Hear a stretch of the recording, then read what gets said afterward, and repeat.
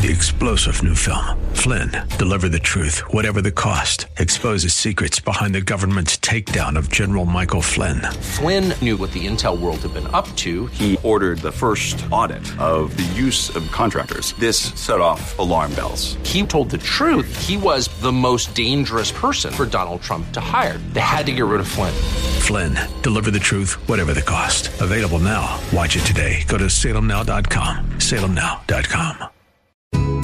This is Cornerstone Connection, the radio ministry of Pastor Gary Hamrick of Cornerstone Chapel in Leesburg, Virginia. Pastor Gary is teaching through Luke.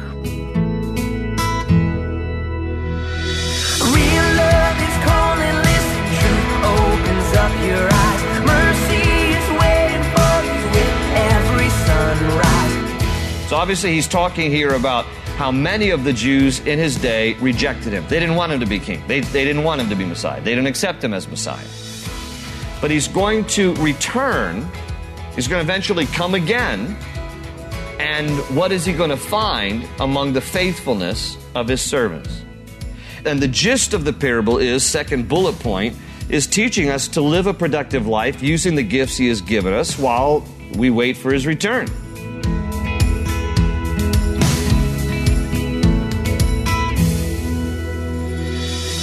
The Lord has blessed you with specific gifts and talents, and he's asking you to use them to show Jesus to others. In today's message, Pastor Gary will share a parable taught by Jesus about this very idea, using your gifts for the kingdom of heaven. He'll remind you that Jesus is going to come back one day, and when he does, he'll want to know what you did while he was away. Don't hide your God-given talents from the world. Instead, use them to bring people hope and new life in Jesus. At the close of Pastor Gary's message today, I'll be sharing with you how you can get a copy of today's broadcast of Cornerstone Connection. Subscribe to the podcast or get in touch with us.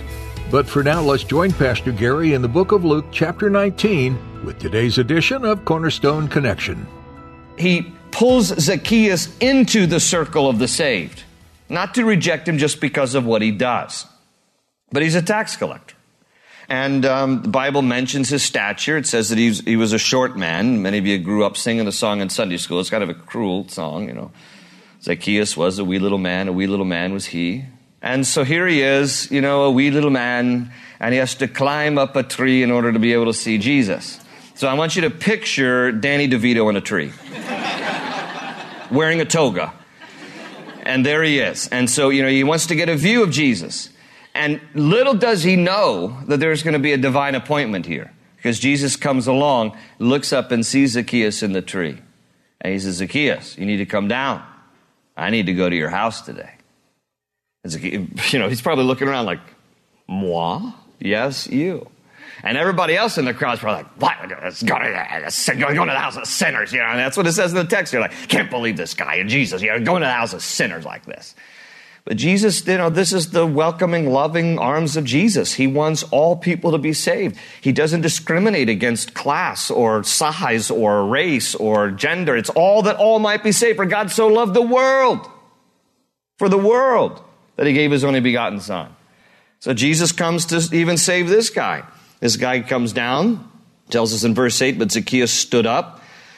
I guess it just needed to make sure we knew he was actually standing. I don't know why it has to say that.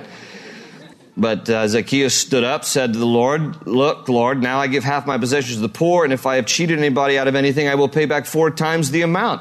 In Exodus chapter 22, it talked about making restitution to people that you have wronged or robbed. And it says in Exodus 22, if a thief robbed someone and was caught, they had to pay back double. Double. What Zacchaeus says here, 4 times. If I've cheated anybody, I'm going to pay him back 4 times. He goes over and above even what the law requires here. Why? Because at the point of conversion, his heart is so moved that he wants to do the right thing. See, good fruits follow the relationship. It's not that we do good things in order to be more loved by God. It's that when we fall in love with God, we want to do more good things. And for Zacchaeus, he knew, I have now come into this relationship with Jesus. I'm now saved. It's all implied in the relationship here, that he comes into faith in Jesus. He gets saved. And now his heart is moved to want to do the right thing. And he needs to do the right thing by making restitution with people that he has wronged. D.L. Moody said, restitution is good proof of a changed heart. And it was evidence in Zacchaeus' life that this guy had a changed heart. And so he wants to do the right thing here.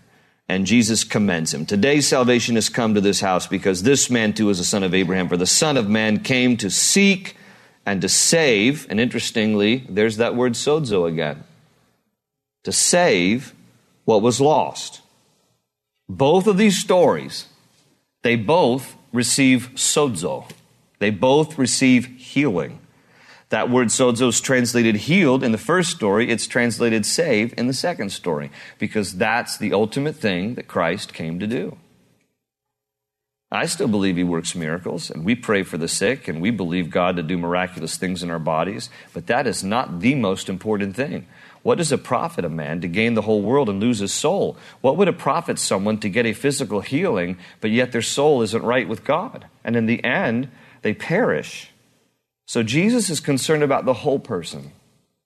He wasn't concerned only about opening the eyes physically. He was also concerned about opening our eyes spiritually. And that's what he does here for this guy. He goes on in verse 11. It says, while they were listening to this, he went on to tell them a parable because he was near Jerusalem and the people thought that the kingdom of God was going to appear at once. Now that's key to the parable we're about to read here. Everybody's starting to get a little bit anxious. Okay, Jesus is coming into town. So they start to ask him, is the kingdom of God going to come now? Is it going to appear at once? And he said, verse 12, a man of noble birth went to a distant country to have himself appointed king and then to return. So he called 10 of his servants and gave them 10 minas. If you have a King James Bible, it says pounds, minas. A mina was worth about 3 months' wage, okay? About 100 days, about 3 months' wage. So he called 10 of his servants and gave them 10 minas. Put this money to work, he said, until I come back. But his subjects hated him and sent a delegation after him to say, we don't want this man to be our king. Now, let me just pause in the parable because I want to clarify something here. You have this is a parable, okay? Jesus is telling a story to illustrate the answer to their question. Is the kingdom of God going to come now? And Jesus says, okay, listen, the kingdom of God is like a nobleman who went away to another country and where he was going to become king. And before he leaves, he gives his servants 10 minas. And if you look carefully at the story, it basically means he gives one mina to each of the 10 servants. He has 10 minas, and there's 10 servants. He gives one to each. Okay, and then he leaves those servants behind and says, and he's going to say here, now put all of this to good use here, to good work. He goes then to another country where he's going to be made king, and it is the subjects or the citizens of that country that don't want him to be king, not his servants. So keep that in mind as you go through the rest of this parable. Now, the servants are back home. It's the subjects here, verse 14, or the citizens of the new area where this king is ruling, who hated him and sent a delegation after him to say, we don't want this man to be our king. Well, verse 15 says he was made king, however, and returned home. Then he sent for the servants to whom he had given the money in order to find out what they had gained with it. The first one came and said, sir, your mina has earned 10 more. Well done, my good servant, his master replied. Because you have been trustworthy in a very small matter, take charge of 10 cities. The second came and said, sir, your mina has earned 5 more. His master answered, you take charge of 5 cities. And then another servant came and said, sir, here is your mina. I have kept it laid away in a piece of cloth. I was afraid of you because you are a hard man. You take out what you did not put in and reap what you did not sow. His master replied, I will judge you by your own words, you wicked servant. You knew, did you, that I am a hard man, taking out what I did not put in and reaping what I did not sow? Why then didn't you put my money on deposit so that when I came back I could have collected it with interest? And then he said to those standing by, take his mina away from him and give it to the one who has 10 minas. Sir, they said, he already has 10. He replied, I tell you that to everyone who has more will be given, but as for the one who has nothing, even what he has will be taken away. But those enemies of mine who did not want me to be king over them, bring them here and kill them in front of me. Okay, now let's just break this down a little bit. First thing first, there's basically 3 bullet points I want to give you from this parable. First thing is that the answer to the question is that the kingdom of God or Christ's coming will be delayed. You see, he knows he's going to go to the cross here. He's going to be crucified. They want to know, when are you going to overthrow, or anybody for that matter, because not everybody's certain that he's Messiah. Not everybody is. When is the kingdom of God going to appear? In other words, when is the Roman government going to be overthrown? We're tired of Rome. We're tired of taxation. We're tired of the heavy-handed government. We want to be free. Is it coming now?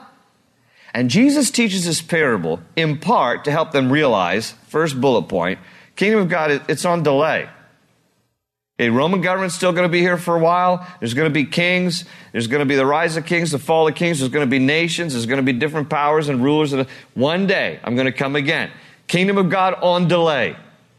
And so he talks about this parable in terms of this nobleman who goes away to be king. Now, in the story, as you read through this with me, you can kind of get the idea here that he's talking about himself. He's going away. He's going to be made king. In the meantime, he's going to entrust his servants with some of his possessions.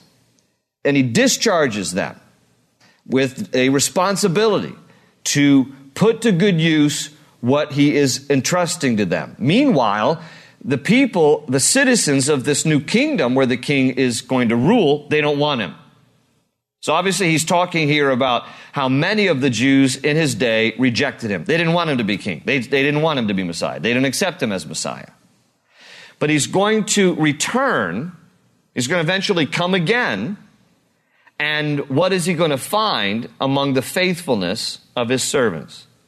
And the gist of the parable is, second bullet point, is teaching us to live a productive life using the gifts he has given us while we wait for his return. That's what he's basically saying here. And the one used one mina and basically is entrusted with certain gifts and uses them in a wonderful way. The second guy uses his gifts in a wonderful way, and they are proportionally rewarded for it. One guy turns 1 into 10, he's going to rule 10 cities. One guy turns 1 into 5, he's going to rule 5 cities. You have the third servant, though, he's like, you know what? I didn't do anything with it because you're kind of a hard, grumpy man. You know, you're just hard to get along with. You're kind of grumpy. Just, I don't really know that I should do anything with this, so I just kind of, hit it, and I didn't do anything with it. And it looks a little funny here because it almost looks like if you follow the parallel that Jesus is saying, yeah, in fact, I am kind of a this angry ruler here because he says here, he says in verse 22, his master replied, I will judge you by your own words, you wicked servant. You knew, did you, that I am a hard man? Taking out what I did not put in and reaping what I did not sow? I mean, is God really like this? No. So what he's saying here is, where in our Bibles it says, you knew, did you? It would be better translated in our vernacular, you thought, did you? That's what you thought about me? You thought that I was this hard man who was unfair and I don't treat people right? Is that your perception of me? Okay, if that's your perception of me, then you'll be judged for that. And what I gave you will be taken from you and given to the guy who's more responsible for what I've given you. But all of this to say, basically, I think it's dangerous sometimes when we try to look at every nuance of a parable and say, this must mean this and this must mean this. I think the gist of it is simply what I've put up there for you. That we are to live our lives, live a productive life, using the gifts that he has given you while you wait for his return. Don't squander what God has given you. Look at your life. Look at the talents and abilities that he's given you. Look at the resources that he's given to you. You have a responsibility. I have a responsibility to use all that God has given us to live a productive life for the glory of God until he comes again. Don't squander it. Don't sit on it. Don't waste it. Use everything that God has given you for his glory, because we're in this time period right now while we are waiting for his return. Because the Bible says he's going to come again and he will rule and reign from the earth. And will he find us faithful? Will he find us as his servants, using all that he's given us for his glory while we wait for his return? Because that's what he wants. Now, the servant here who didn't use the gifts, it wasn't that he was judged here. He wasn't like thrown into hell, okay? The judgment comes, and it's the last part. The third servant simply just had taken from him what God had given him and given to somebody else who's going to use it more for God's glory.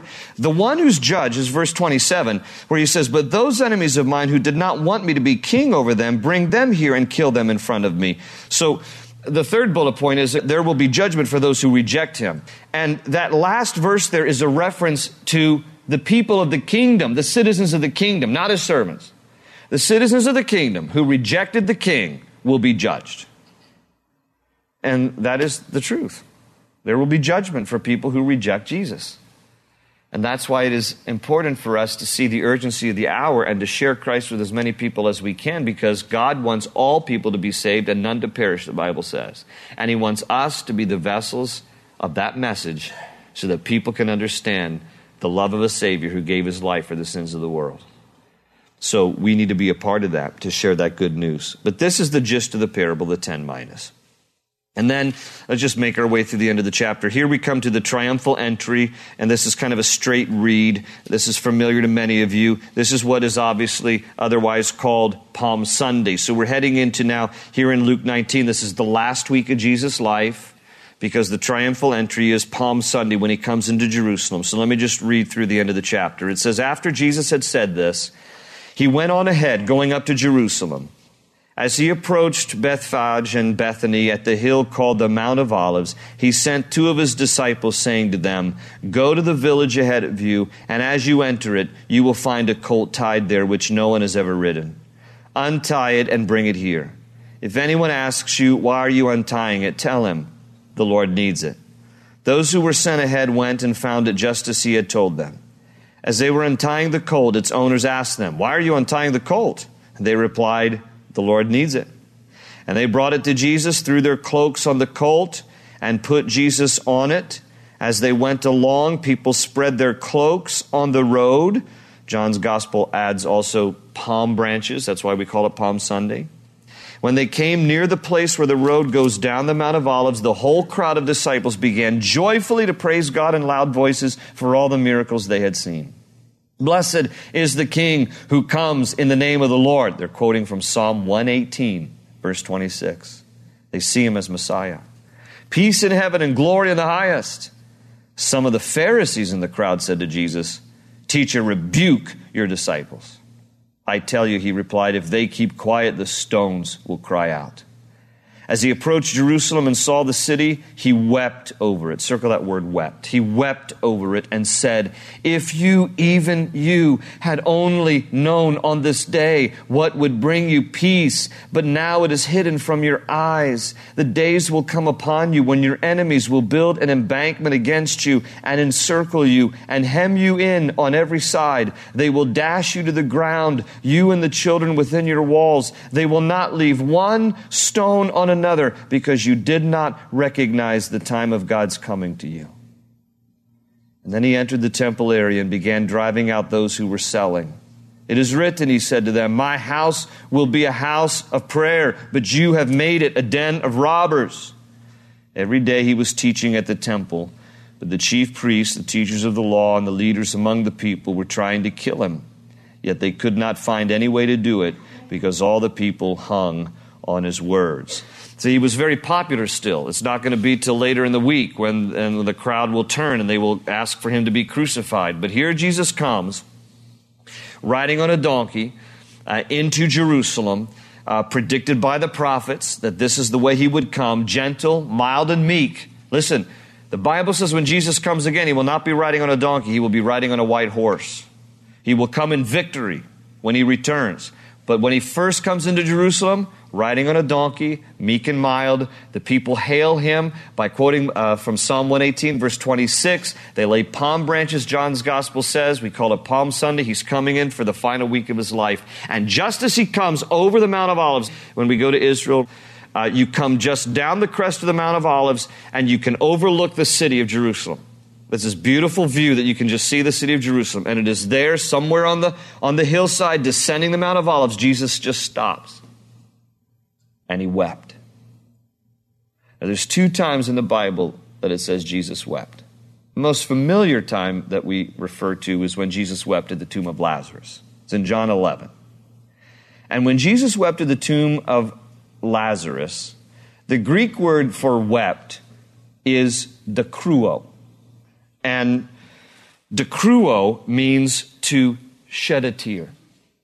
To shed a tear. It's just a little tiny tear.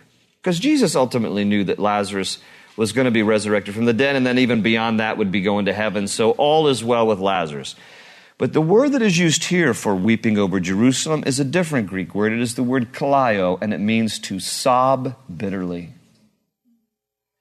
I want you to try to get a glimpse in your mind's eye of Jesus just sobbing over the city of Jerusalem. He's weeping. Why? Because he weeps for the lost. He weeps for those who would reject him. And he came among his own, John says, and his own received him not. And he's weeping. He's just sobbing over the city of Jerusalem. And then he prophesies. He said, there's going to come a day when not a stone will be left in the city.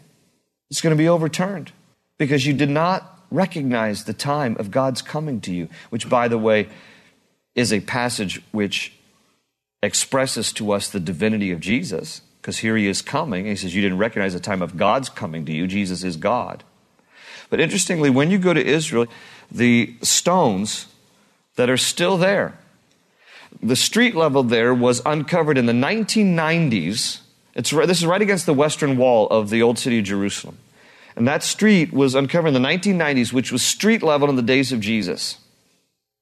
And those stones there are intentionally left as a reminder of what happened in 70 AD. August the 9th, 70 AD, under Titus Vespasian, the Romans came, they destroyed the temple, and they threw the stones from the higher part of the wall over onto the street below, and those stones are left there as a reminder of what happened August the 9th, 70 AD. They haven't been touched since. This is a fulfillment of what Jesus said would happen. There was a revolt among the Jews. It lasted from about 66 AD to 73 AD.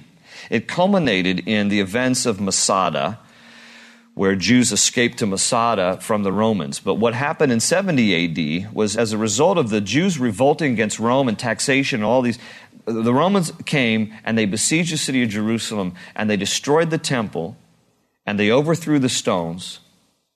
And history tells us Josephus, who was an eyewitness of the events, he's a Roman, he's a Jewish historian. He was basically taken by the Romans and made to be an historian from the first century. He was an eyewitness of the Romans destroying Jerusalem in 70 AD, and he wrote that there were 1.1 million Jews who were killed by the Romans. 1.1 million and 97,000 Jews were taken as slaves. The Romans destroyed the temple.